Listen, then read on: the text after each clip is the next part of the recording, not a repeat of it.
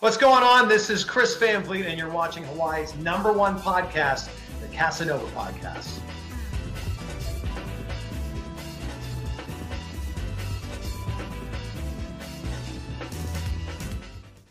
Yeah, I fly and I soar, but I aspire for more. Took some time so I can show you how this lion can roar. Sound the sirens, let them know I'm standing right at the door. I'm defiant, cause I know that I'm a giant at core. Yeah, I'm that boy. Let them know that I'm next level. I'm a whole new kind of guy. Yeah.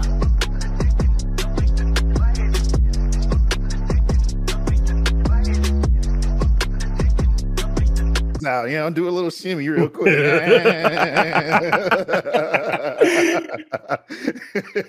You got to keep that in. Yeah, that's gonna be the opening for the podcast. That right there. Oh god, yo, what's up, everybody? It's Mikhail Casanova, host of this podcast, the Casanova Podcast, and also Decked Up. So this is a crossover of the two podcasts. Because I'm like, why the hell not? We got BlackOni today, and we're gonna have him on both shows. He gonna double headline, the main event. BlackOni, what's up, man? How you doing? Oh man, with the news that you just shared about everyone coming through. Feeling really good about that, man. That's awesome, bro. It's absolutely crazy. I knew some folks would help, but I didn't know it would be to like where it is now with companies coming together, individuals coming together. It's crazy. I feel bad, and I said this to Aisha. I said this to Lehua too. Like, where I feel bad is how long this has taken to get like the footprint and everything going, but at the same time I know it can't, not everything needs to fall into like the news, because news cycles are usually a week or 2 week, and then after that people forget, and it's like getting all this organized and to the point, all the companies involved, all the products for the giveaway, it took time, and I feel bad because I'm doing stuff on the back end, and then other folks like, well, are you doing anything? Like, yeah. Well, you knew. Yeah. Look, you can't ever feel bad about that, because things take time, and not everything needs to be made into content, or needs to be televised, or needs to be even acknowledged by the public. Honestly, like it's hard to go by that, because when people come to you and like, what have you done? It's like, done a lot, but I'm not here to be like, look at me, look at all the stuff I did. This is about helping those where this is mostly affected, right? It's about using your own resources and own platform to make something happen that otherwise wouldn't happen, to help people out. So removing the you in that situation, or removing the what's the word I'm looking for?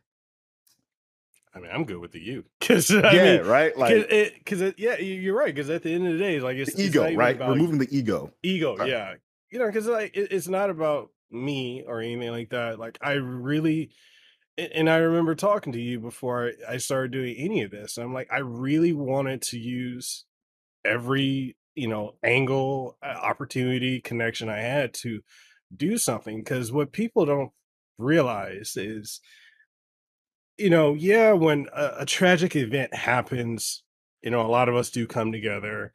We, we're bothered by it for a set time, and then people move on.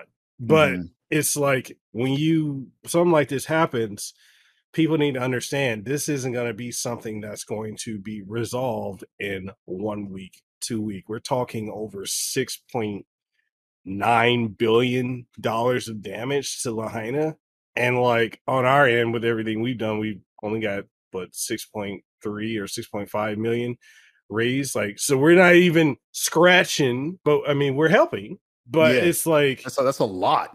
It's a long, like, this is a long thing. And then, like, as an analogy, like we have here on Oahu, we have a rail that was, this project to basically have a rail go around the island so you can get to either side within 10-15 minutes.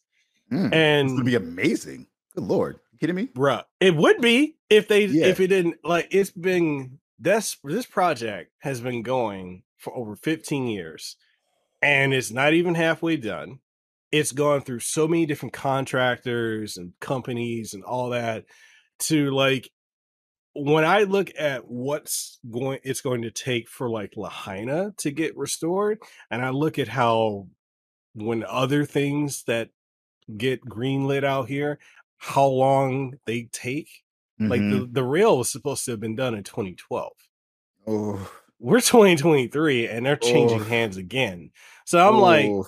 I'm like, I know this is going to be a long road and I'm in for the long haul. And I know I've had folks that have they've even directly said like, hey man, I'm tired of you constantly posting about this. I'm like, well, there's a mute button, there's an Right. unfollow button, Yeah. I'm Nah, that's sorry. I'm tired of hearing about tragedy. I'm tired of living it. Right. Yeah. Like people act like, especially in your situation, you live in Hawaii. Like there's a selfish aspect of it, of course, because it's affecting people all around you, But beyond that, like to not is to pretend like it doesn't exist. And to pretend that it doesn't exist kind of invalidates everything that happened. And I think people tend to get caught up in the optics of following tragedy versus the reality of what the lived experience is. And they equate the thing as the same. Like, because there are people who like get off on like, train wrecks. They get off on like seeing things go poorly. This isn't a situation like that. Mm-hmm. And it's unfortunate that people have that type of, but that's the thing. We got a lot of interesting people in this world. I'm being politically correct with that, but I could say some We got other a lot of words out here, bro. That's what we got. bruh. You know what? For that one, we gonna have to give you some cheers for saying that. Yeah. Like I don't understand how there can be so many people in this world who want to see others hurt. Yeah. And that's what it comes down to is they want to see people doing worse than them. Maybe that's what it is. Like they don't want to see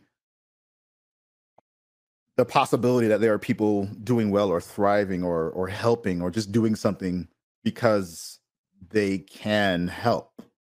Yeah. It's got to be motivated by, something for me, something for them, something that they're getting in return. It's yeah. And that's a problem. We see it a lot in our field. And it's bad in the industry, but it's part of the human experience. You're gonna run into that, and it's easy to get angry about it and be frustrated, but at the end of the day, where can we direct that energy to a positive outcome? So that's why, like, brother, I've been grateful for you because you were legit the first person to talk to me when all this stuff happened, and like the being willing to do charity streams and help raise awareness utilizing your platform and your community and audience and everything like that, man. I appreciate everything that you've done. If anybody got something bad to say, y'all know who you are. Double middle fingers up to y'all for saying anything bad about this man or anyone else. Yes, shot fired. I appreciate that. And there's a lot more that I could be doing as well. I acknowledge that. But like I said, if there's opportunities that I can clearly see something I can do to help, then I take those opportunities. So that's why when I reached out and I was like, yo, what's good? Like we were still learning a lot about what was happening, but I was like, I know a few people who live out in Hawaii that I gotta check up on. Like I gotta make sure they all right. And you were like one of two people who was like, I gotta reach out to them right now. And yeah, once you started telling me like everything that was happening going down, I was doing more research into it and seeing what the public knows about what's going on, and it wasn't that much. So I'm glad that we talked because it kind of gave me some idea of what things were looking like. And that's why, when we got in that conversation to start things off, I was like, yo, just let me know what you don't already know how to do. Let me know what I can connect the dots to, and we'll make it work. And again, grateful to you, grateful to always Lozing and everyone who's coming through to help with this, because we're playing the long game here, folks. And this, I know for myself, I'm dedicating one stream for the rest of the year to fundraising for this, and I'm not really a streamer. I have a lot of technical issues every time I go live, but and Me too. you're a natural at this, bro. You over here, Mr. Twitch partner. You good at this. I'm not good at streaming because, man, every folks like, hey, there's an issue with your camera. I'm like, oh snap! I'm 2 hours in. Damn. But they don't ever tell you that until after it's done. I look back at streams I did a week ago, and I'm like, why does this look like that? And nobody said nothing. There was like a buzzing sound going on in the background of one of my videos. I'm like, ain't no one gonna say nothing? He's just gonna let this fly? So it ain't just you. I can tell you that right now. There are people who've been streaming longer than both of us who are still making these really like stupid mistakes. Or even like they don't even have like a like it still blows my mind that this happens, but it just goes to show like you can make it work in many different ways. There are still streamers who have been streaming and making content longer than both of us who still just have a camera. It is in the default aspect ratio. It is in the corner, and then gameplay, and that's it. Like, there's no overlay, there's no alerts, there's no, description, there's no fancy stuff, and it's just that. It's like, how did we get here? How you got 500 people watching you right now? And like, this is no slight on anybody, because like everybody's got different flavors and tastes, but like I've seen people more interesting and more engaging than some of these people. It's just like nothing adds up here at all, bro. That's content creation. That is content creation in a nutshell. This shit don't add up. You could be doing everything right, and it just. Right. Okay. So we gotta talk about it. We're gonna be talking. So for y'all who are gonna be listening or watching this, we're gonna be talking about content creating. We're gonna talk about how this landscape has changed so much over the last however long we've been in it. Which, I mean, it's rapidly changing, more so now than ever. And then talking about gaming and just where we need to like address the issue with review scores, because my God, it's just Metacritic is the be all end all, but is it though? Talk about it.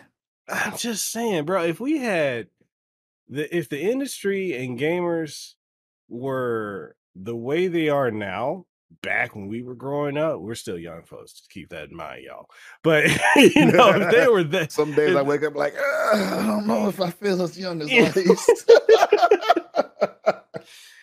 But like if it was the way it like back then the way it is now, we would not. Gaming would have died for the third time. We'd have had the second game crash. But anyways, bro, let's talk about this content creating, man. Like, yeah. All right. So like, okay, I look at it like this. Like I'm in the same way. Like I see a lot of folks, a lot of cats that be having just the webcam and be a simple one too. It ain't nothing fancy, be blurry, like not even 720. It's like 240p, and be having the gameplay, or they're doing the what is it, the 4:3 aspect ratio. I've seen some folks do that, and it be getting mad folks watching.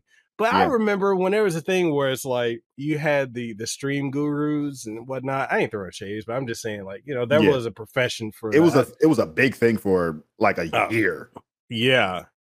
And it's like, it was always about you need to have this audio interface, Because remember, everybody's like, you got to have the Go XLR. And now it's like trash. Don't have the Go XLR. Then you had to have the high end DSLR. You had to have the whatever, like the high equipment, all this other stuff. Like I look at, because I used to buy into that and I dropped so much money on that, only to realize that don't make a bit of difference when you hit live and you're not entertaining.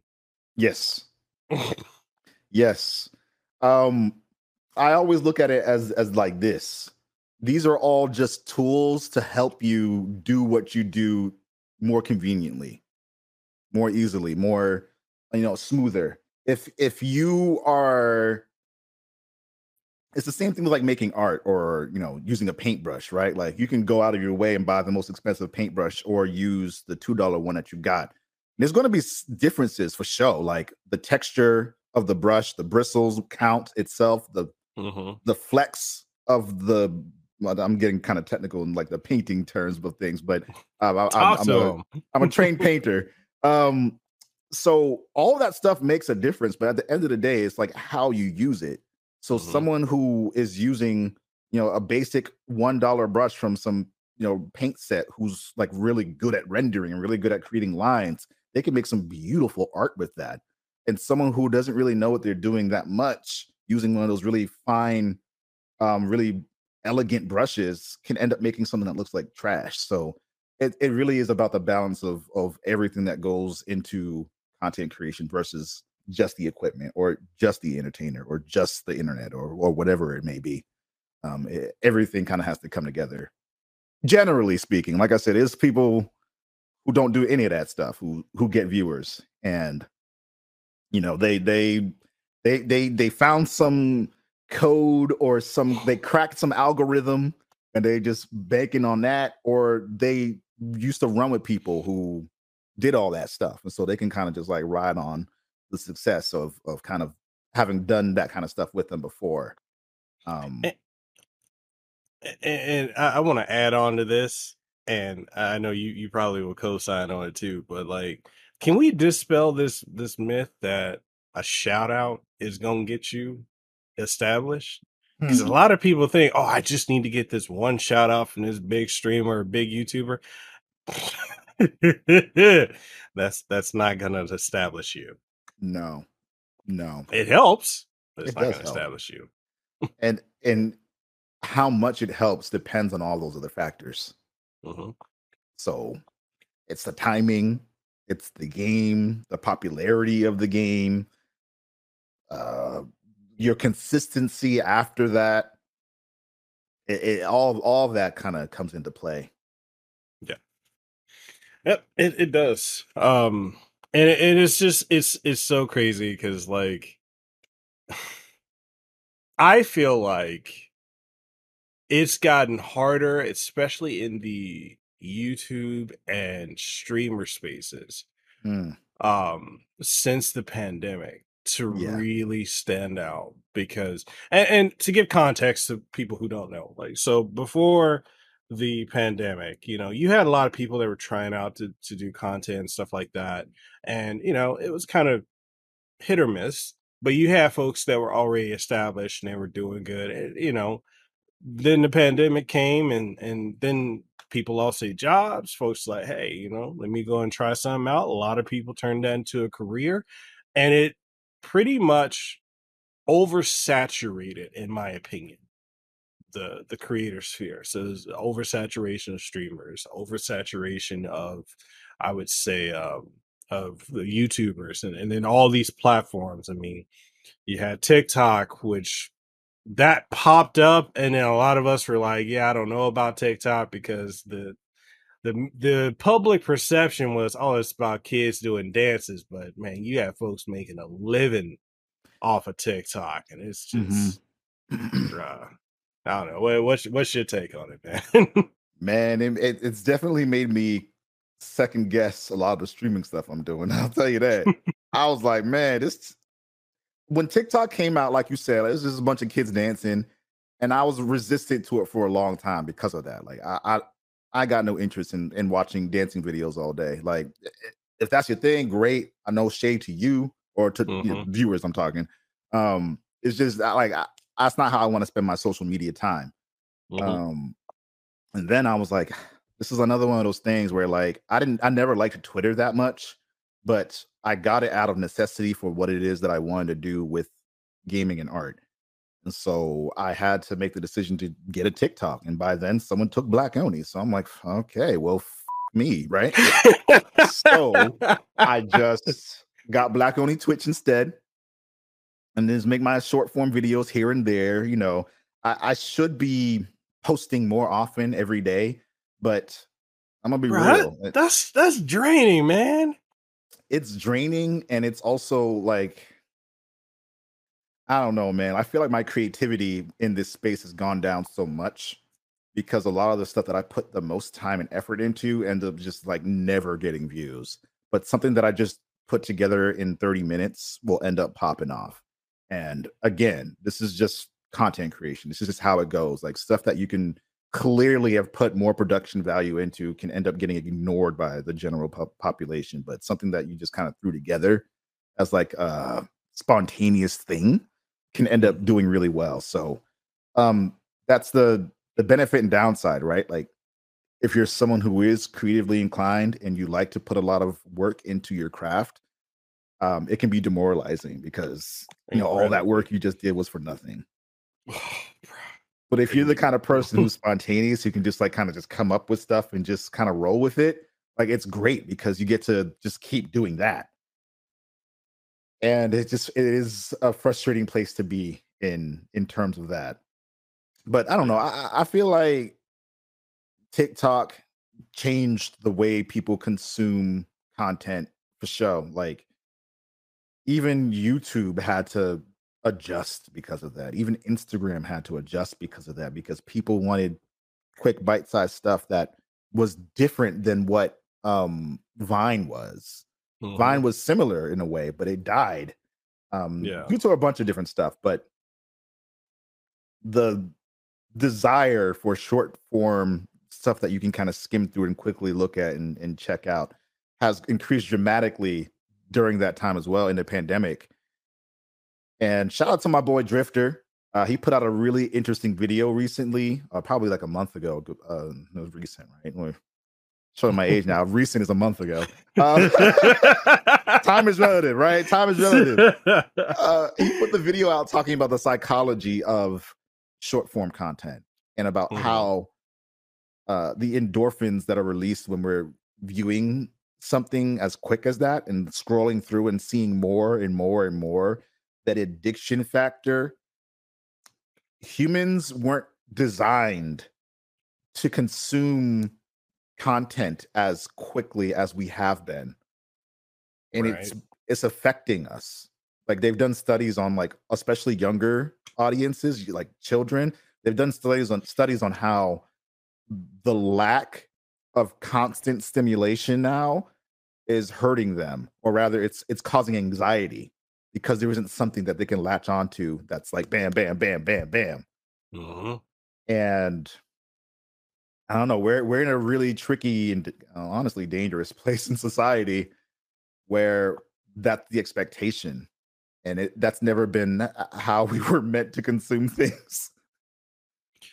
I mean, and adding to that, like I've never, and we're roughly around the same age. Mhm. But at least for me, like I've never seen as many people openly having like really bad cases of anxiety, and it's like social media, you can get bombarded with it. Like I see a lot of Yes. creators constantly talking about it, and I'm not saying don't talk about it, but I'm saying like it's because the constant, like, social media was already screwing with people's endorphins.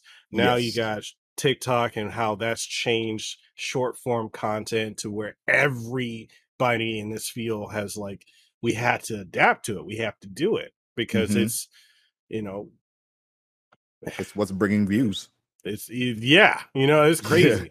But it's like and I notice so many people like just having really bad, like, breakdowns just in doing content, doing streaming, making these short form content, I even felt susceptible. Leila can tell you about it. Like I had many a moments where I'm like just drowning in work and drowning trying to make these. I'm trying to put out 4 or 5 shorts a day on TikTok and on YouTube and on Instagram, and I got to do this and I got so wrapped up in it that like it. I had to take a break. I'm like, damn, I've never had like depression or mental health like hit me as bad as it has in the last 3 years with how short form content has changed everything and just and y'all have to understand as viewers and listeners in this creator space, we have to keep our ear to the ground for whatever's happening, and it's gotten to a point now where even if you want, to make content that you personally feel passionate about, if it's not in some way popular or trending, it's not really going to get picked up. And I know people want to say, oh, YouTube is not making things discoverable. Twitch isn't this. It's not even about that. This is what everyday people who are picking up their phones and they're looking for what is going on. And if you're not in that category, you're not going to get those views. And so when you're spending hours and hours and days and weeks working on a project for it to flop, that Mhm. I don't even have a button for the mic effect. That fucks with you. Yeah. It does. It gets to you real bad, and people think, and I feel like we had this conversation offline before, but like when we really want to talk about the psychological impact of what content creating and streaming can do to you, Mhm. people think you're complaining. Because, like, Mhm. what do you have to complain You about? get paid to play video games. It's like it's a lot more than just that. It's so much. It's you're managing your own business and you're your own lifeline. Like if you can't figure out why people aren't flocking to your content, what are you going to do? Especially if it was working and now it's not. And it's like, all right, well, what does work? And then you do that thing and it still doesn't work. You're like, oh, okay. Right. So I feel for a lot of people who like contacted, we was talking about earlier, the stream doctors and the stream coaches and stuff. And again, no shade, but things have changed since that became a thing.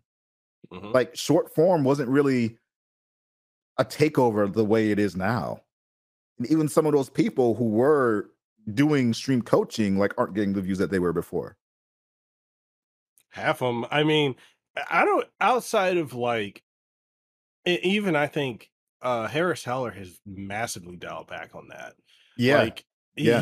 I think he's shifted away from stream coaching and such like that when informative videos to, he's just been investing in companies, like just Mm-hmm. doing a lot of back end stuff. And I mean, Mm-hmm. smart on him. He saw the He's change smart. coming Yeah. and, he was with it. He I told think, everyone too. yeah, Yeah, yeah. he said like there's a big shift coming. Be ready because things are different now.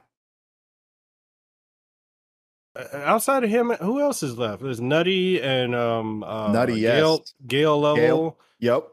and Those I are the can't top three only that I watched. There's one other guy from there's a few other people who I've seen their content, but I didn't see a lot of their stuff. And I didn't see a lot of it recently, especially like, algorithms aside. I haven't been seeing those come up on my feed. So I'm assuming they're still making that content, but it's not even showing up as in my inbox on YouTube or whatever. yeah, and it's just so okay. So I'm curious as to your take on this too. Because I was having a conversation with someone who is up and coming in content creating. They've been up and coming for the last uh as of last year. And I'm carefully saying this because I don't want to say something that might upset. So I did that the other day and I apologize. Person who will watch this, I apologize. I was not throwing shade. Okay. So anyways. So because you got to be careful what you say. Yeah, yeah. You have to be really, really You careful. got to be honest but careful. Yeah. So like I was saying to this up and coming person that I feel one of the best strategies if you are going to do content creating full time, uh, from a financially viable aspect, is you want to start getting the majority of your income being sponsorships, brand deals, endorsements, Hmm. and such like that, as opposed to 100% community funded. Yeah. Because and they're like, no, but when you have a community that's funding you, like you can do whatever you want. I'm like, yeah, but what happens when they got to pay a bill and they're like, do I support you or pay my bill? Do I Hmm. support you? I go and get something to eat. Yeah. Yeah. You gotta take care of you before you can take care of other people, right? It's the thing they tell you on a plane. Put your mask on before you try to put masks on other people. Because if something happens to both of you, Hmm. where does that leave us? Now we have two Yeah, less people around to help. yeah. So I mean, in your because you've been doing this longer than me, Mm. you've been incredibly successful in your career. How do you feel is Eh, the best? eh, Eh. right now, Hmm. uh, All right, let's talk about it, man. How yeah. do you feel is the best approach financially, and is this space, in your opinion, still viable? Those are both very good Load, questions. very loaded questions. Very loaded questions.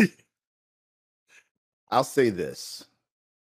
I last year specifically did better than most content creators do in terms of financially. Not necessarily because I was loaded and making a lot of money. I was making roughly He around has how a much. mansion, people. No, no. I was making roughly what I was making at my last job through content creation and through like commissions and through all the various like artwork that I'm doing as well. So last year was a pretty decent year in terms of revenue income. Now I wasn't making that much before I was full-time content creating, but um it was great because it allowed me to kind of continue doing what I do. A lot of that money came from a sponsorship deal, um, a partnership deal that I had actually with Facebook Gaming, which is no longer a thing. So that should What? It ain't? it is, but it ain't. Oh, So Facebook Gaming as a platform still exists. They aren't putting any resources into it. They aren't putting any time or effort into it. They aren't putting any initiatives that they had previously into it. So they had something called the Black Creators Group before. No longer a thing at all. is this Mixer 2.0? It it might be, honestly. And so to answer that question from that you asked about viability, we have to consider stuff like that, right? Like we're still at the mercy of these platforms that are still extremely volatile. So things can be going well, very well. And then 6 months later, they could be going very poorly. And it could change just like that. So having not only backup plans, but a support system and other skills outside of just streaming or other things that you're working towards other than streaming, all of that makes or content creation makes a big difference in terms of you being able to flex and shift when the time comes. With that said, I've been looking for a job for like almost a year now because of the situation with streaming. It's like there are times where things are going really well where I got like a sponsorship deal for like 3 months and we're good. And for like Facebook gaming, I had that for 2 years. So like I was good for a while. And I was like, all right, nothing else, nothing but going up from here. And it's not like that. It's not going up from there. Like things change, things can happen. And at the end of the day, you're basically a freelancer, right? Like you Yeah. are a contractor. You're working with these different brands, these different companies, and you're at the mercy of what you can work out through that stuff. When it comes to crowdfunding or like subscription based, again, like you said, you're at the mercy of every individual person who wants to subscribe to you. And as time goes on, as more people enter this space and as more people shift their attention towards like their families and like making sure they're on top of their job situation, less and less people have the time or resources to put towards ensuring you get to do what you do. So, loaded question, loaded answer, right? Like, a lot of this comes down to having different avenues of income revenue. Mhm. That's a must when you're in this space. So for me, I had the sponsorships, I had the subscriptions, I had the artwork that I do for other people as a designer and illustrator. I had Your comic uh, too, right? my comic book. Yep. I have merchandise on my website. I have coffee that I roast and sell. So like I have a bunch of different stuff going on. I do consultation. Like there's a lot that I have going on. And even then, right now, this very moment, not going great. Like things could be going much better. And it's because the landscape of things is just I don't even know how much I can even say about this. Wayfinder, right? Like a product that I've been a part of and a consultant on, but also like a content creator on. You got to think about the fact that these games that release, these new releases that are online specific, they're going to run into server issues sometimes. And that can Yeah. cut into the sponsored content that you're supposed to be doing during that time, which happened. So like literally can't do any of the coverage for the sponsored activation that I got scheduled for this because the servers are on fire. So these are all considerations that you have to make if you're considering being a content creator or considering continuing to be a content creator. So I think that content creation can still be viable, but it's way less viable than it was prior. With more Yeah. people in the space, with companies kind of realizing that they don't need content creators to be successful, but we are a part of the ecosystem, part of continuing to push and support games and services and products, essentially. We're a part of that ecosystem, but we're not the be all end all. And some streamers like to pretend like they are, but at the end of the day, you know, you can only show people and influence, right? Influence them based on your own kind of experience with that, but they still have to internalize that and do something with it. And not everybody's going to do that.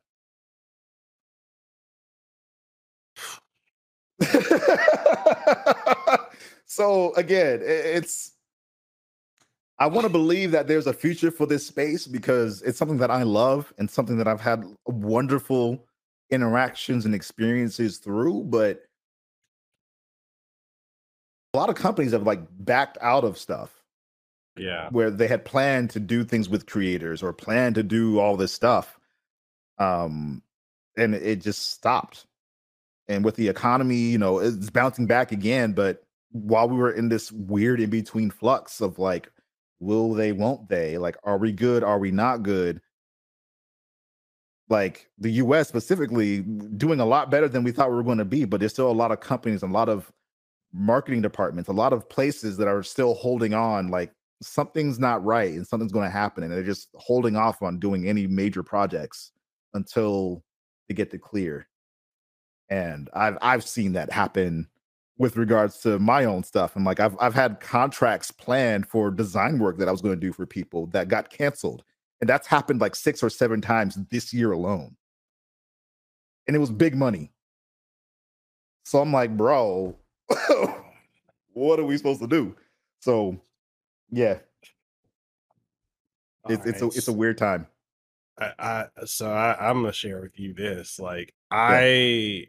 I told Lehua I am giving this 6 more months to tops a year. Mm. You know, and if in that time it don't pick itself back up, you know, I'm just gonna have to get brushed up on my IT skills and go back in. Mhm. Because like, you know, I last year I was making like towards the end of last year and a good portion of this year, I was making good money.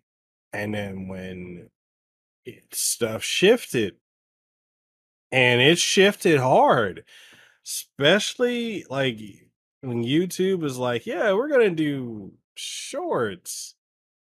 And like before shorts were a thing, shorts has been a thing on YouTube for at least 2 years now. Mhm. They didn't start doing the massive push until exactly 1 year ago. Mhm. And then that's when they foobarred everybody with that Yeah. push. Yeah. And I went from making very good money Mm. to, bro, I'm barely hitting 100 that $100 threshold. I'm like, what Yeah. happened? And I'm Yeah. still making the same content. I'm still doing what I've been doing. And Mhm. it's just, when they shifted so hard to short form content, the algorithm shifted to getting away from regular stuff. And when it Mhm. shifted back, people were like, you need to get to the point within the first couple seconds. Otherwise, I'm clicking off. So Right. your retention got screwed. So Yeah. I'm over here like, bro, I don't know. Like, I don't like, I'm with you. It can be Mhm. sustainable if things change. Mhm. But I mean, I'm over here like, I haven't been in the workforce since 2019, and I'm I don't know what to do. Yeah, it's weird. It's real weird. And I'm gonna be a honey. I'm gonna keep it a buck. I have I have created content and designed for people across the spectrum of various different industries: real estate, creative spaces, literally Hollywood, Congress, like political, entertainment. I've Mhm. done the wide gamut nonprofit of design and illustrative work for several different industries and companies and people.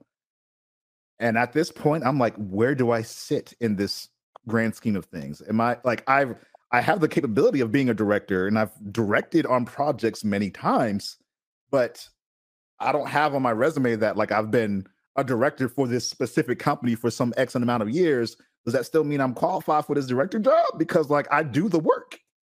Mhm.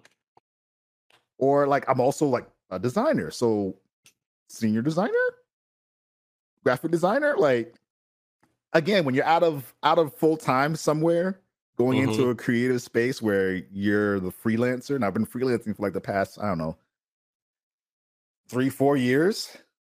Excellent, awesome experience, but also very confusing. Very confusing. So we have to reacclimate ourselves to this space, and especially because of all the back and forth between stuff working, stuff not, positions opening, and then the closing because of this. Like it's been hard. I mean, and that's the other thing too, is like when we're thinking about going back into the workforce and realizing how many companies are just consistently letting people go. Yes. And I'm like, F Yes. me, man. Like I don't have a lot of confidence right now in this space doing this full time. And I'm considering going here. And then I'm seeing all these other folks getting let go. And I'm like, Hmm. Nowhere is safe. No, that's the lesson. Nowhere is safe, even when it feels like it is, which is frustrating. very. It's very frustrating. But even you're not alone in this, and we're not alone in this. I've talked to I'm not going to put their names out there. I've talked to a few other content creators who, what, I feel like the big shift happened last year around like September, October, honestly. Because around that time, Yeah. I was hearing from a bunch of people like, yo, how you doing? Like, are you good? Where are things right now? And I've reached out to people about that very same thing. And they're just like, yo, things are not right now. And I haven't gotten a new deal in like months. I'm like, whoa, you of all people? So it's not just you and it's not just me. It's the industry at large is kind of going through it. And I don't know what needs to happen in order for things to go back to a space of normalcy or a space of sustainability. But I hope it gets back soon. Does it ever feel like to you we were like we were part of a great experiment to say, hey, let's see if this content creating thing, if these companies are like, if we invest in these content creators, and they're like, yeah, I don't know, we're gonna pull the plug on that because it's Yeah. like I legit don't know day to day how it's gonna go, and Yeah. for anyone who's listening or watching when this goes up, like it's not a great feeling when you don't know where your next check or meal is going to come from. Look, I grew up poor, so that already has me with a little trauma. And Yeah. having to deal with like having left a lucrative career to do this Mm-hmm. and doing well for a time, and then it's like, oh snap, it's not doing well. What do I do? Yeah. Yeah. The answer is not clear. I don't think it ever will be clear. Mm-mm. All we can do is try to move the best we can based on the information we got, and just put our best foot forward whenever we can. Um, yeah, honestly, it just might be another situation of having to pivot again, right? Like Yeah. having to, when we both came from places where we were full time at a company or organization, and then kind of went full time in content creation, and I don't know. It we just try. We just try. And that's all And we can what really do. and what people also understand, it would be harder for us going back into the workforce because we're gonna have to explain when you apply to these jobs why you haven't been working for Yeah. Yeah, so I've had a recruiter ask me about that once. They were like, "What happened? Why is there this gap?" I was like, "Oh no, that's not a gap, baby. I've been working this whole time. All right. It's just this work is different than what I'm applying for right now because it ain't gonna make much sense for me. Like, hey, I've done all this gaming content creation and hosting and consulting. What the hell does that mean?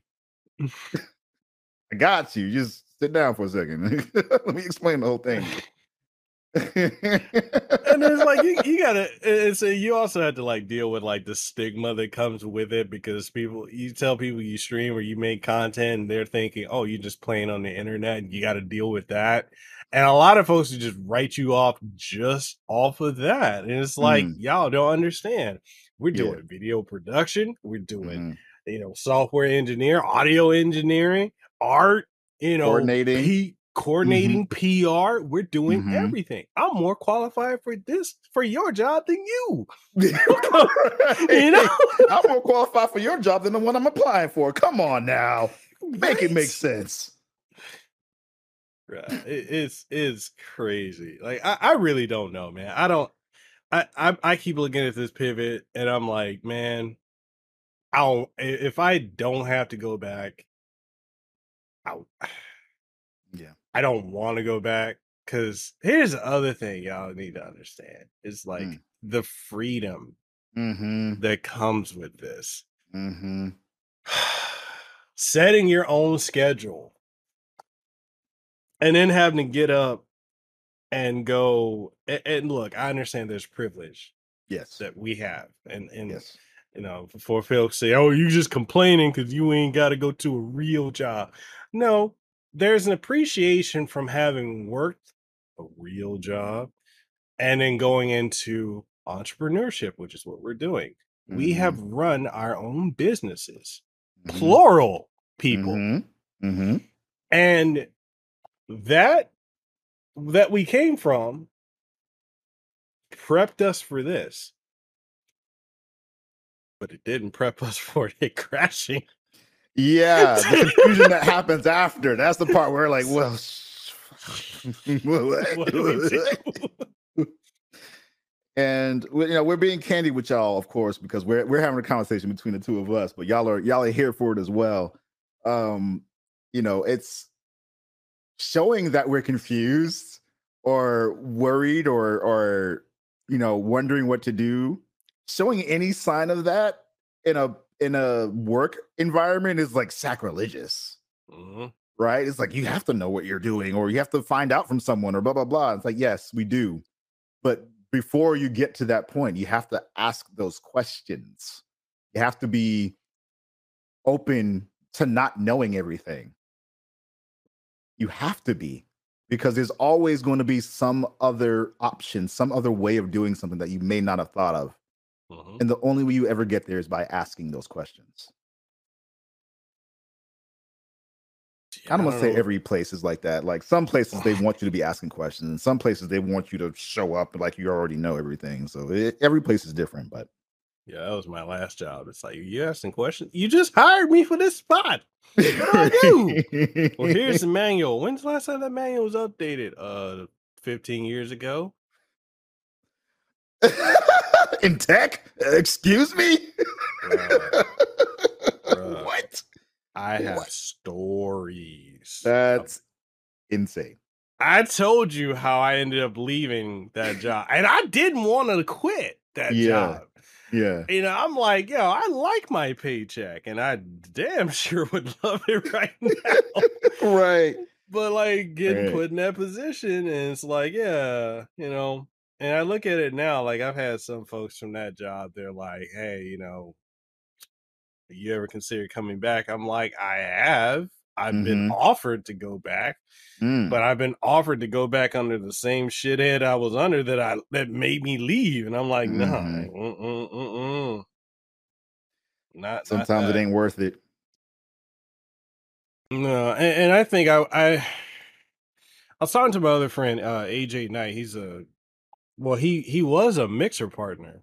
He did Twitch, and then he went over to Mixer, did well with Mixer, and then when that came down, he's like, and he was in that spot that we're in now, and like, I mean, he's doing good for himself now. I think he's a head project manager for something over at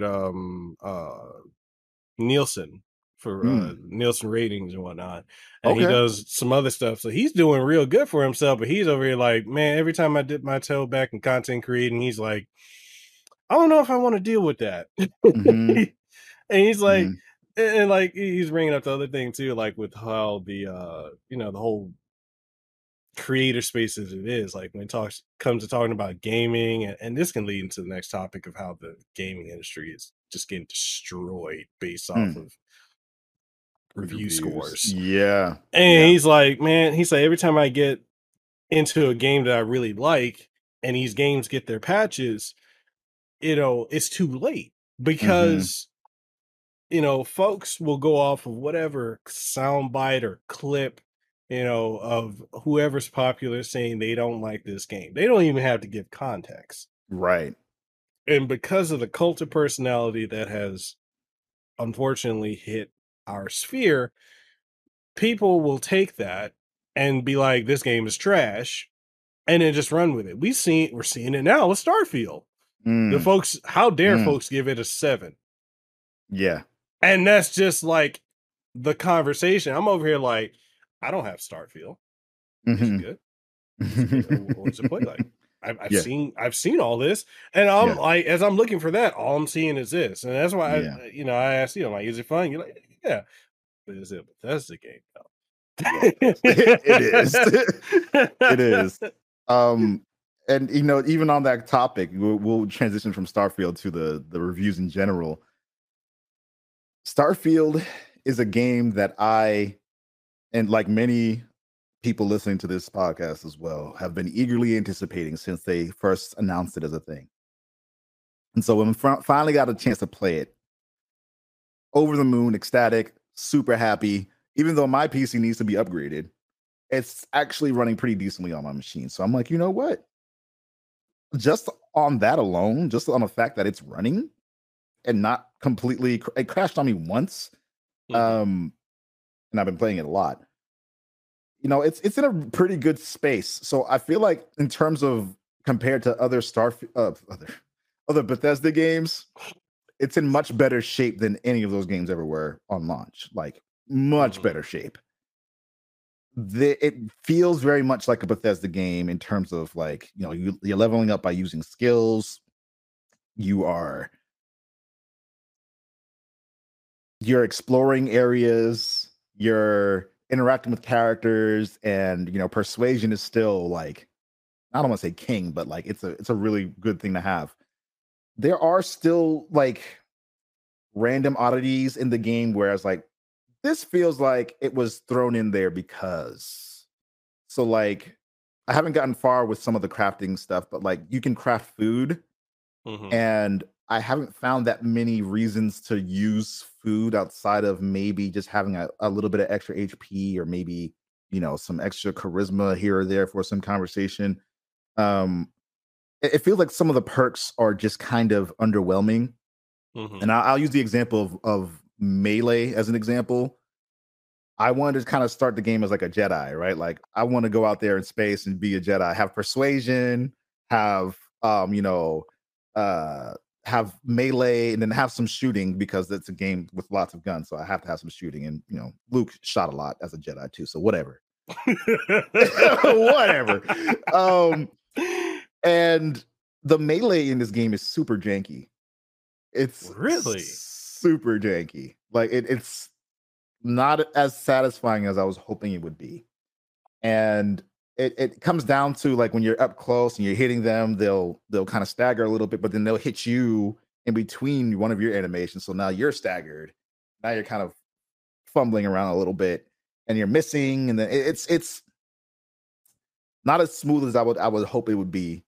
And my other biggest issue I have right now is that when you land on planets, did you ever play No Man's Sky? Yes.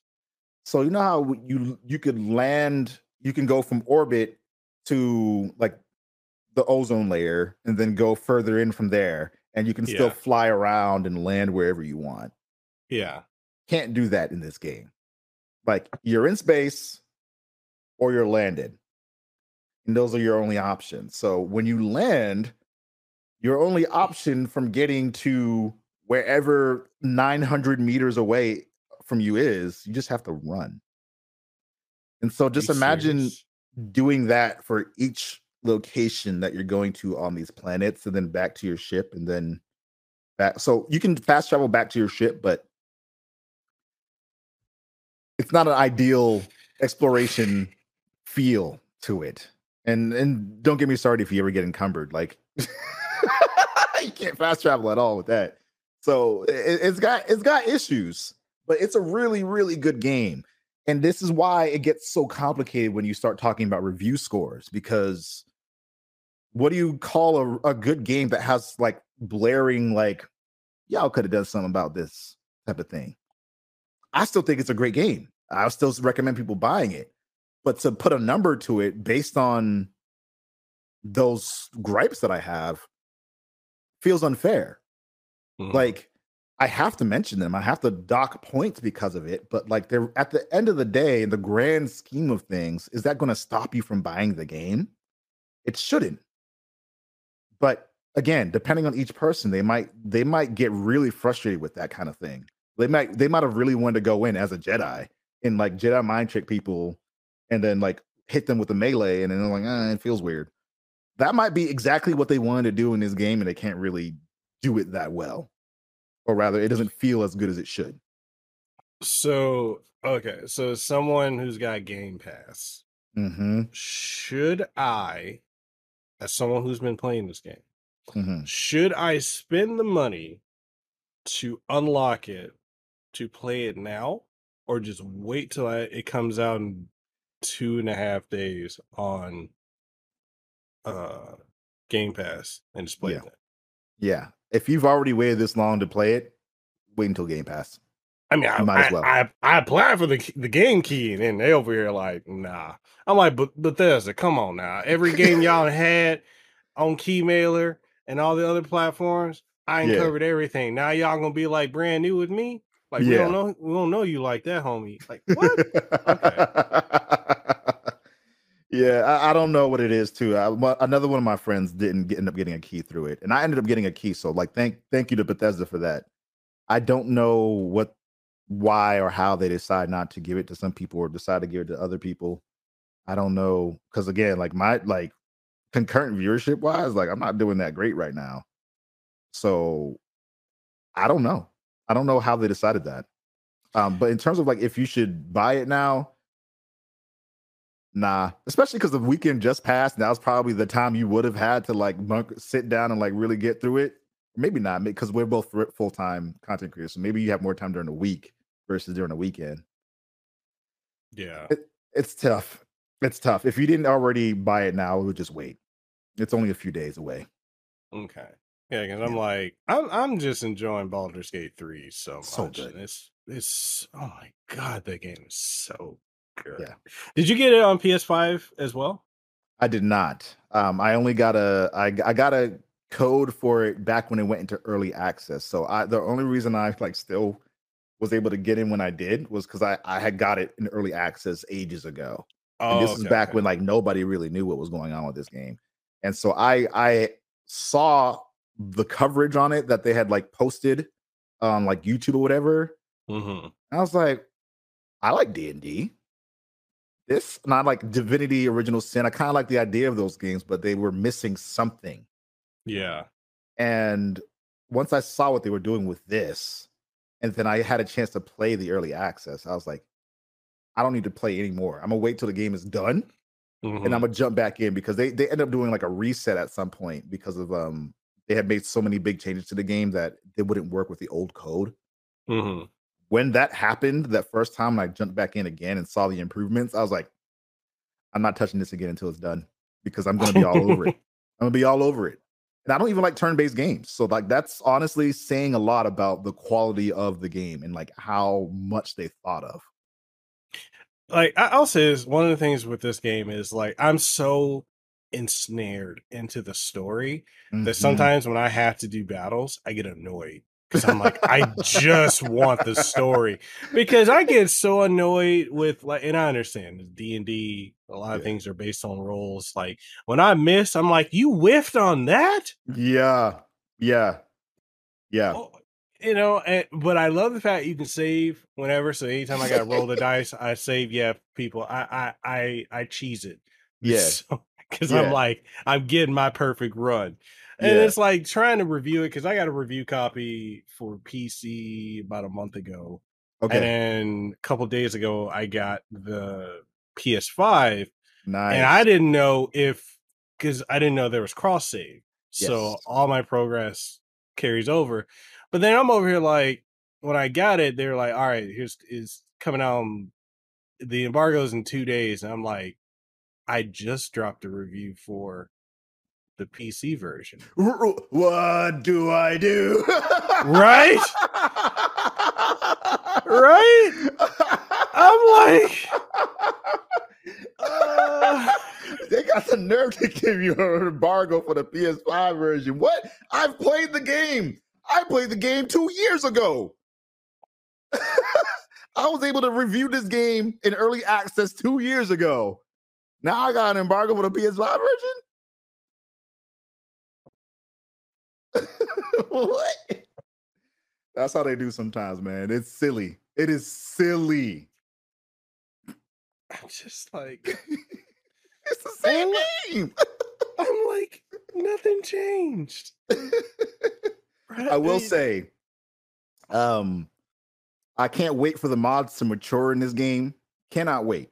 But also, if anyone's playing on PC and you don't want to use a controller like I was doing, like I was trying not to play a controller because I did it and I was like, all right, I can see the appeal. I like how it feels. There's just certain things that are just way different on the controller versus on mouse and keyboard, like accessing your skills or like conversational stuff. There is a mod called WASD and a mod called like Better Improved Camera or something like that. They turn it into like a third person style game on PC where you can use WASD to control your character and just move the camera around with middle mouse button. A much better experience. Okay, like I'm gonna hands need to use down. that. Yeah, I'm gonna need to use that because like I as much as I love this game, I hate click point to move games. I hate them League of Legends can't play it specifically because of that. I think also Diablo is like that. Can't stand it. Cannot stand it.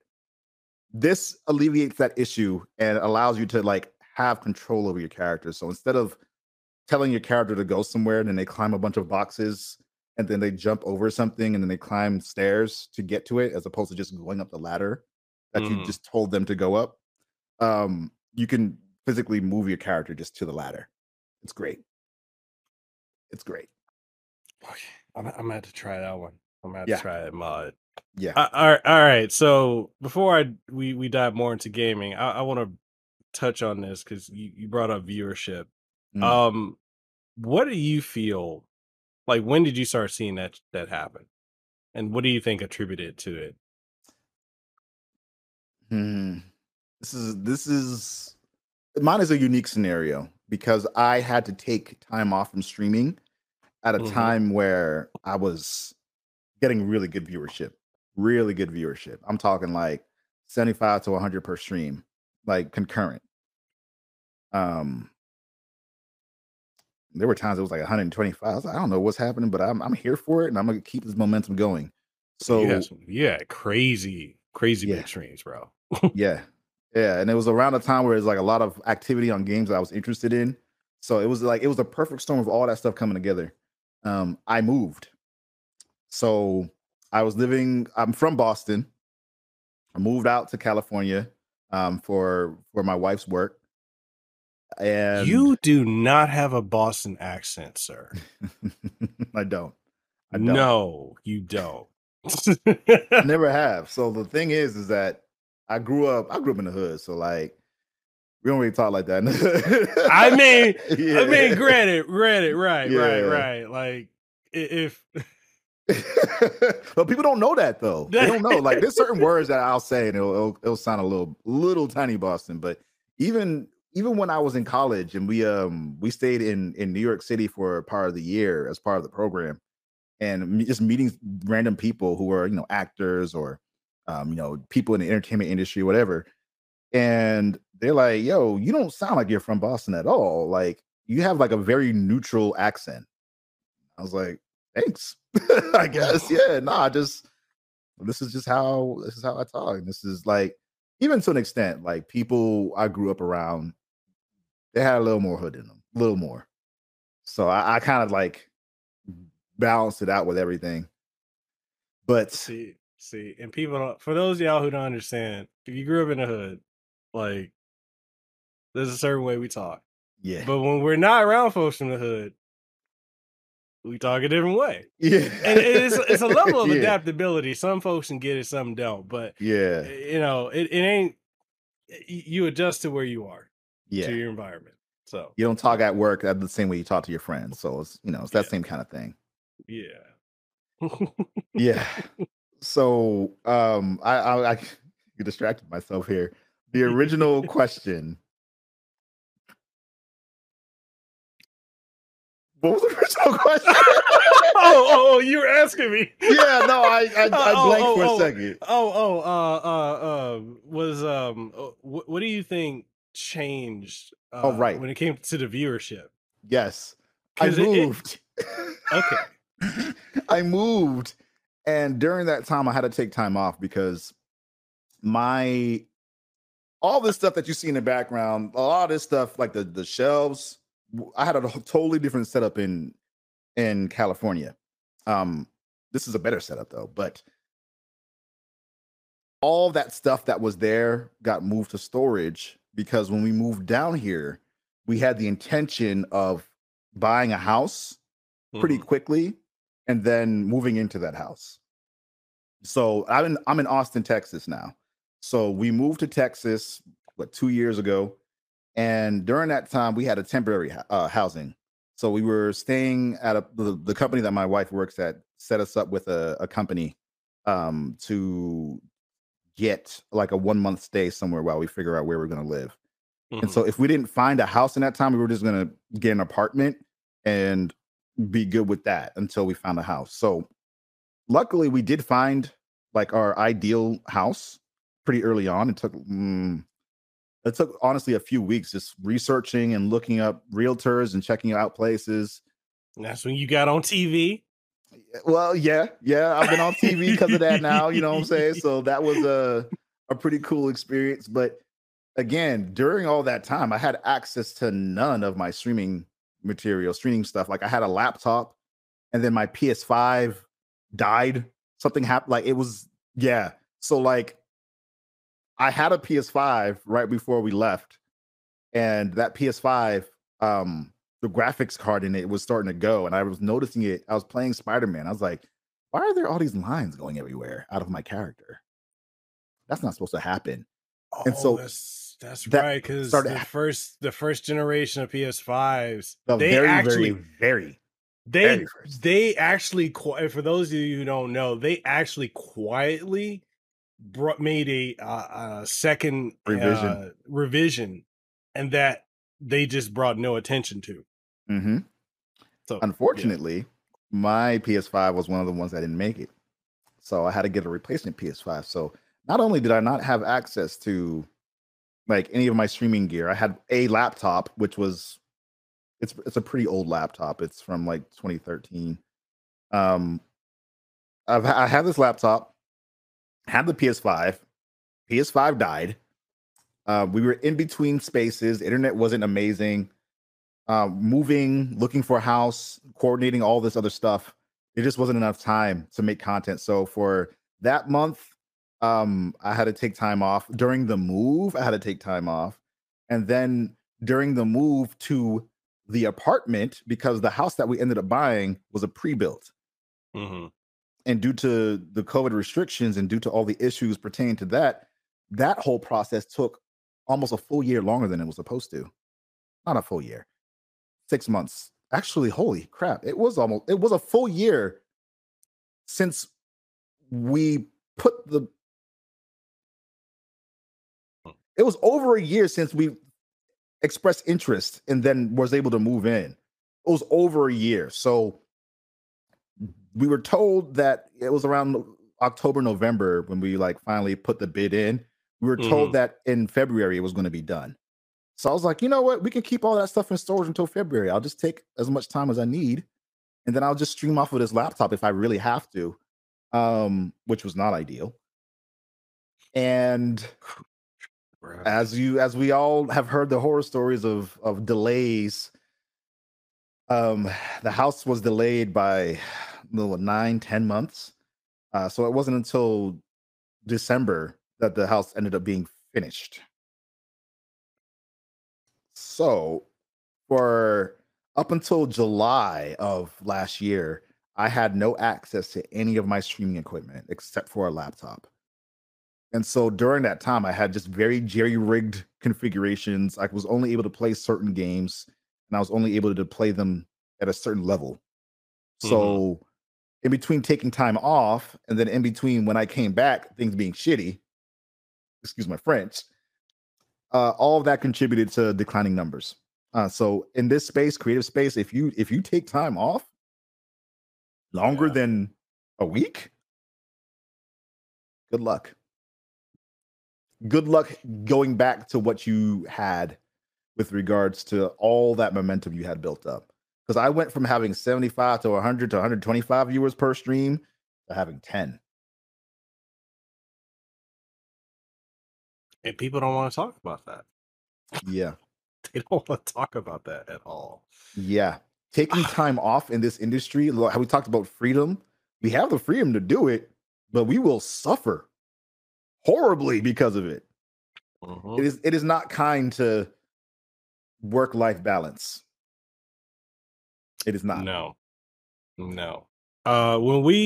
It's been a year and a month since Lehu and I moved our family into this condo from the house that we had. And that move, we didn't have any movers. Izale at the time she wasn't even 2. She was still I think she's like a year and a half, and at that age, like you can't tell her anything because it's like there's no concept of understanding. Not like now. She's almost 3 now, so like she gets it now. But like, you know, We had no help moving. It Mm, was just me, her, and our baby. And between trying to move out of a 3-bedroom house into a 1-bedroom condo, that's hard. That's hard. moving all the stuff into a storage, trying to clean the old place. It took it took a week for the move. It took months to get back to like a semblance of normal. And Mm-hmm.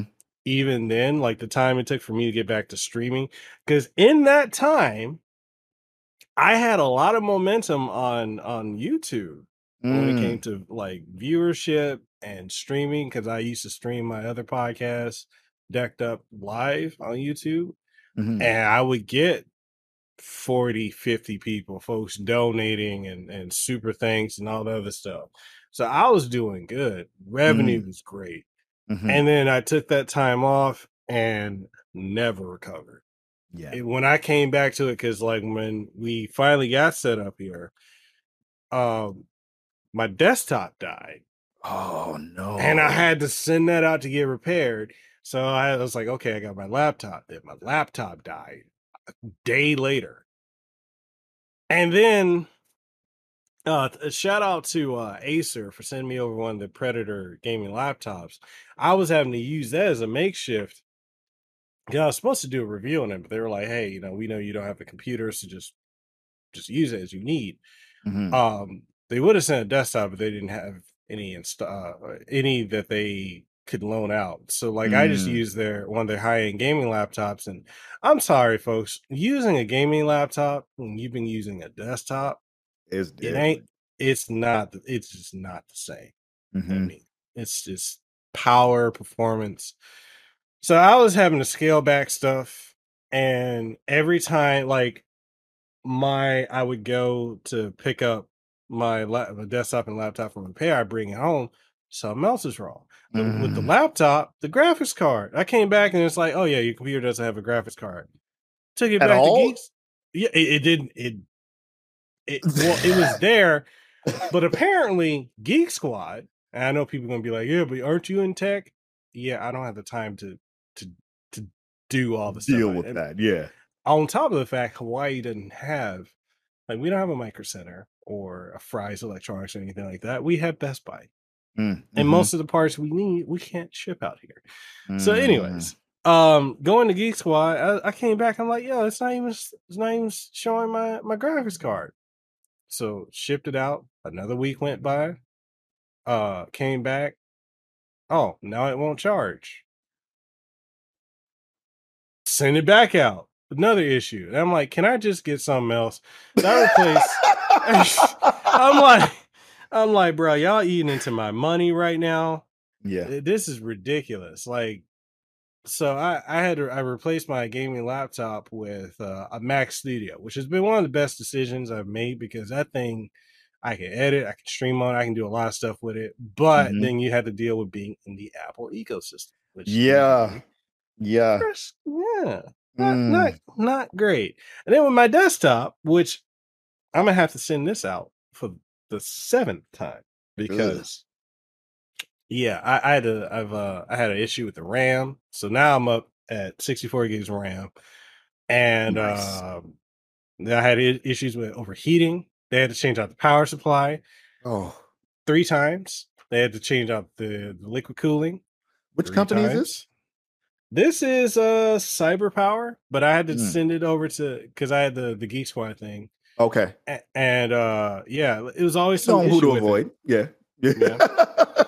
And so like I got it back this time, and like now it's like, when this last time I got it back, they kept one of my hard drives. So I'm like, okay, I got years of stuff I did not back up in the cloud, Oh gone. no. And Gone. they don't know where it is, of course. They have no clue. So yeah, I had to deal with all that from the move. And so when I was finally able to get back to a point of consistent stuff, yeah, it's just not been the same. And even with like my this podcast decked up being the best performing, Mm, it doesn't do as well on YouTube anymore. I used to do thousands of views, and now it's like I'm lucky if I get 100 on YouTube. And with the audio format has been consistent, so I still get mm, good payout from Spotify, my sponsorship with them. But good.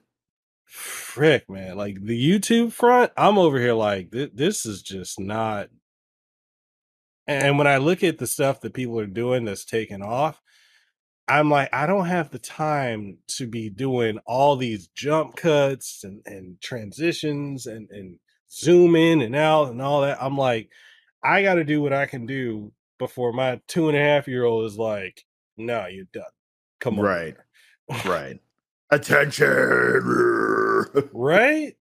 So yeah, when you lose that, when you got that momentum and it goes away for whatever reason, Mm-hmm. good luck.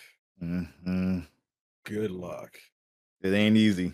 It ain't easy getting it back. No, Possible, sure, but probable. I mean, and people move on, you know, Yeah, they and do. that's the other thing. They move on, and you know, and you come back, and if you're not vibing with them the way they are with someone else, like, all right, there, like I saw my Patreon. I was doing good on Patreon. Mm, Saw that dry up. mm. It ain't come back yet. Mm-mm.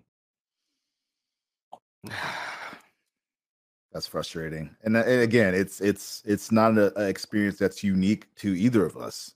I remember talking with someone else who also took a hiatus. It took a considerable amount of time off. And matter of fact, I think I ended up taking up much more than 3 months off. It might have been like 3 or 4 months.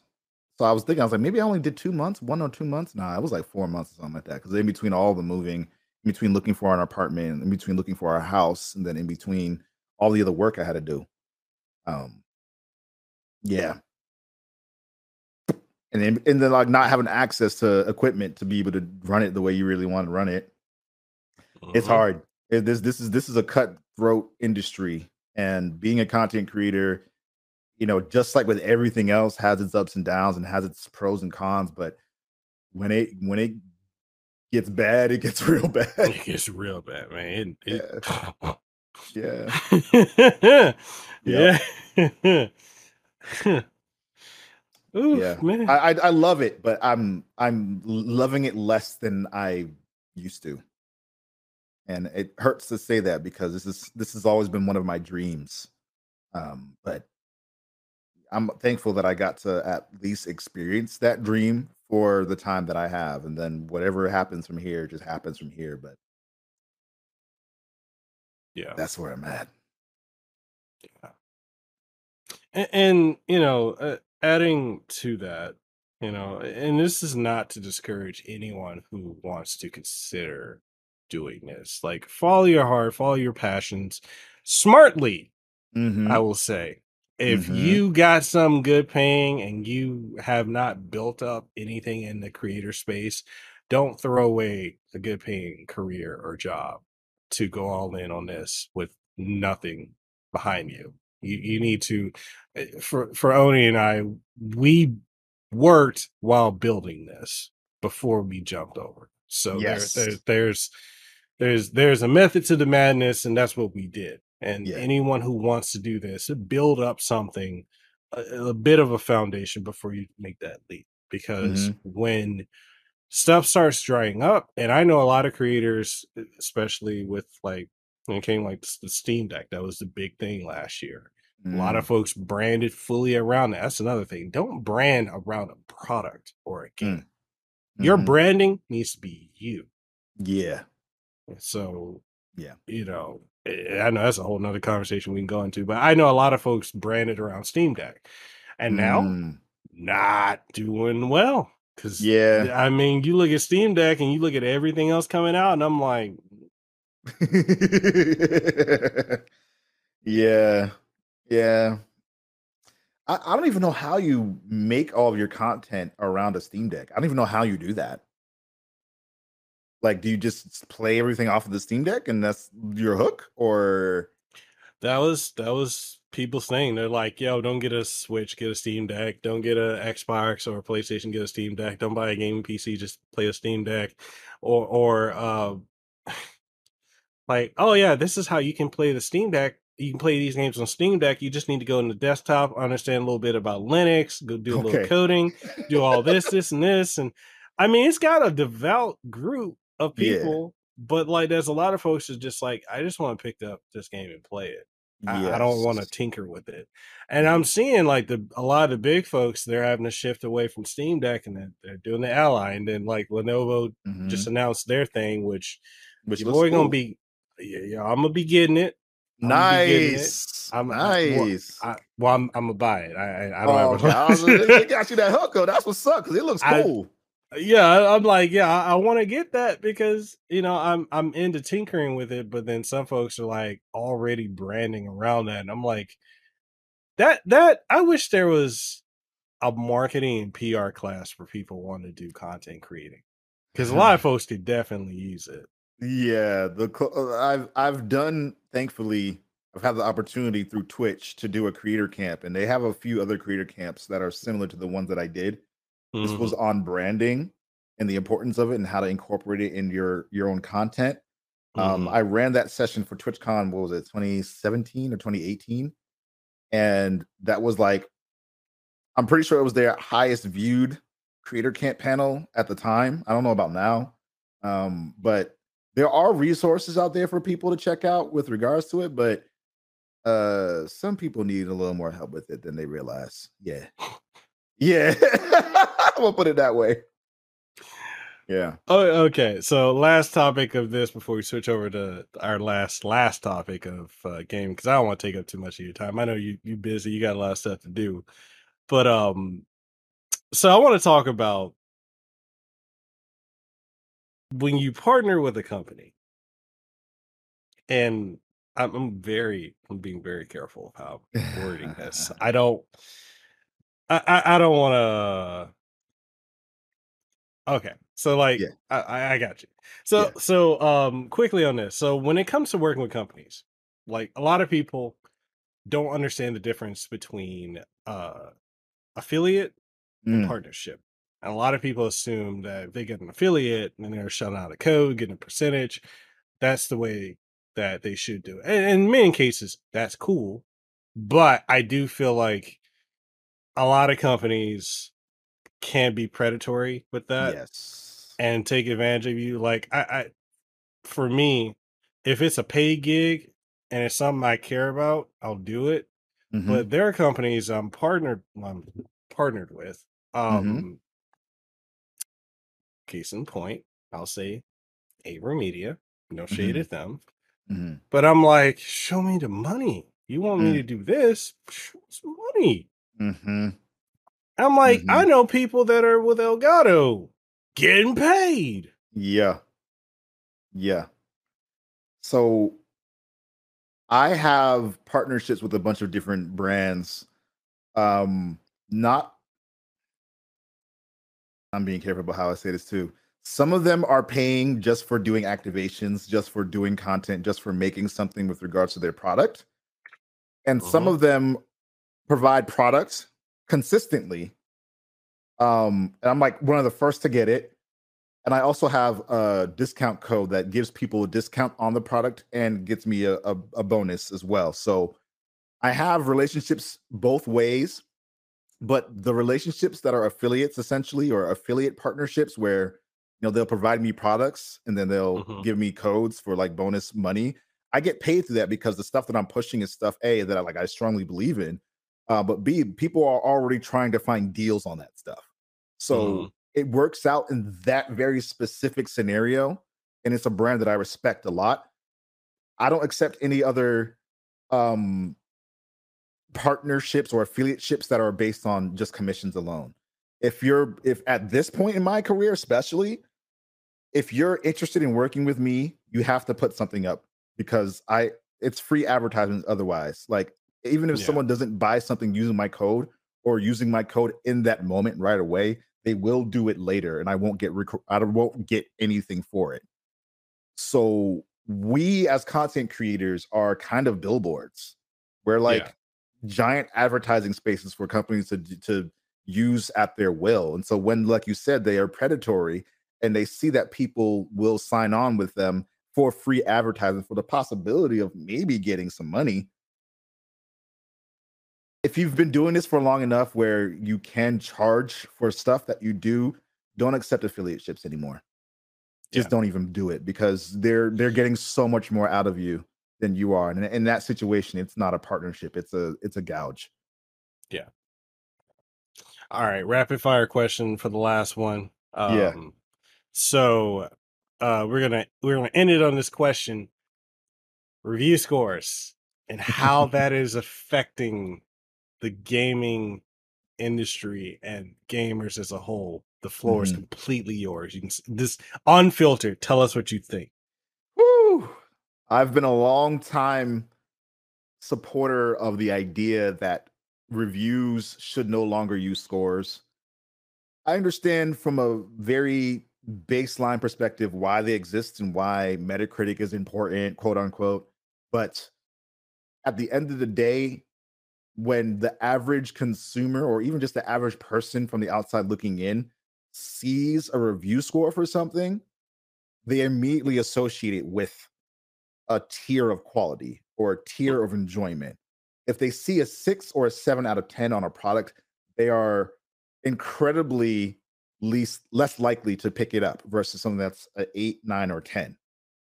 So whenever they see that, even if it's a genre, like if there's someone who only likes to play sports games and they see Elden Ring got a 10 out of 10, and they look at that like, oh, this must be a great game. Like, this is going to be perfect for me, regardless of the genre, regardless of what's been said, regardless of any of that stuff. A 10 out of 10 is a game that you can't ignore.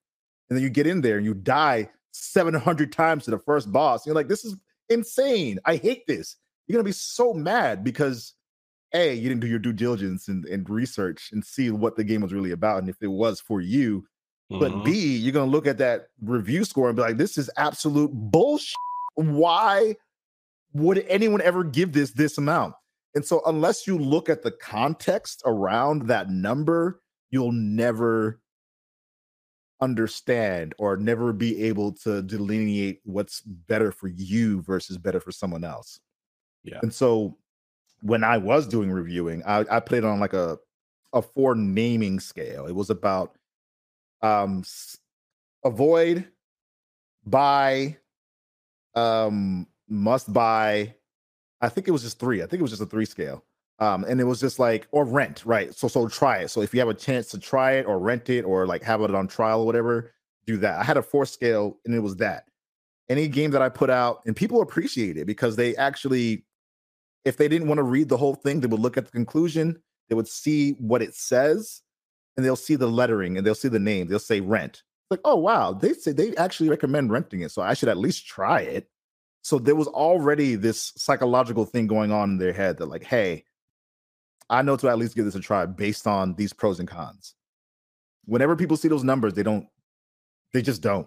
And I've been guilty of it before. I've been guilty of passing by games that were 7 out of 10s and not even looking to see what the reviewer said because it wasn't worth my time because they said not to pick it up, even though 7 isn't bad. Yeah. Yeah. And a lot of these companies and outlets, they're using numbers. They don't even have a frame of reference for what each of these numbers means. It's just, oh, we're going to give it this. And it's like, all right, well, that's why I default to like the old GamePro magazine fun factor, you know, with that, because numbers, yeah. All right, man. So all that being said, anything you want to leave the audience with before we go? 2 things. Okay. 1, make sure y'all stay locked here on Mikhail Casanova's podcast. Make sure you give him some love. Make sure you give him some flowers. He's been doing a lot of stuff behind the scenes to not only create content, but to also help his brothers and sisters, the people of Hawaii, out in this situation. He's done a lot of things that were personally out of his way to help out. So Give him his flowers with that. Say a thank you every once in a while.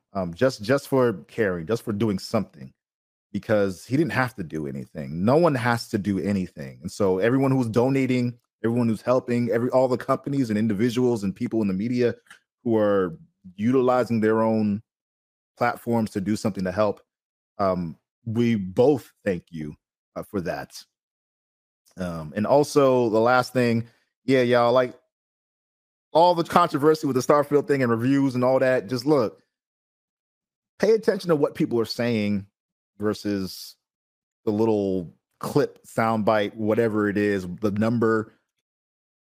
Pay attention to the context of anything, not just reviews, but just of life. Of anytime you see someone on Twitter or X, whatever they're calling it now, anytime you see some controversy and someone's riling up, look at the context and just do a little due diligence. Inform yourself. That's all I got, man. People are just so quick to jump on some bandwagon or another, and they lose sight on what it is they were actually trying to do. And that's the thing that's actually taking over this industry. That's another reason where I'm kind of like, I don't think I fit in this anymore, because it's all about the hot takes and praying for something to fail so you can get the clicks. And I hate that. That's not why I got into this. But that's another topic for another podcast. So with that being said, folks, I want to thank BlackOni for taking time out of his day to be on this podcast and, to share his wisdom, his experience, his journey with us here. You'll find links to all of his outlets and every platform he's on. Are you on Blue Sky Social too? I am, but I'm a little confused. It's not an app yet. It's only on mobile. Sorry, it's only on desktop. But also Threads is weird. It's the other way around. So it's only on mobile, but it's not on desktop. I was like, y'all need to get this together. Make it on both so that we can stop using X. Yeah. Or at least use it less. But I am on Blue Sky, yeah. All right. So I'm going to leave links to everything down in the description below. And if y'all want to catch this episode of the podcast and many others, you can catch it here on YouTube, also on Spotify and every major podcasting outlets and video and audio format. So with that being said, we're signing out. Thank y'all again for coming through, for watching and listening when this goes up. And BlackOni, thank you for taking time out of your day, man. Again, thank you. And y'all have a good rest of your day. For your time for listening to this episode of the Casanova Podcast, number one podcast in Hawaii. If you found this episode to be incredibly enjoyable, informative, or if there's anything you gain from it, or any insight, or anything that's good that you really, really enjoyed, make sure whatever platform you're listening to it on, or if you're watching it, leave a comment if that's available on the platform, like it, share it around with someone you think would enjoy it, and give us some feedback, because your feedback is exactly what we need to keep this show going. And if you're wondering what are some ways that you could support the show, we got various ways. We've got Patreon, we have channel memberships over on YouTube, as well as Subscribestar, Coffee, and so much more. Links for everything will be in the description of the podcast, so make sure you go check that out. And with all that being said, I hope you have an aloha rest of your day. Let them know that I'm next level. I'm a whole new kind of guy. Yeah.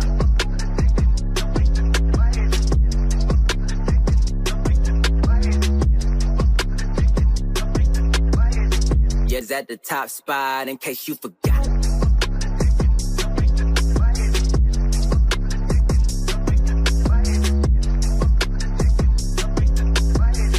We the ones that got the block hot, bullet got the shot.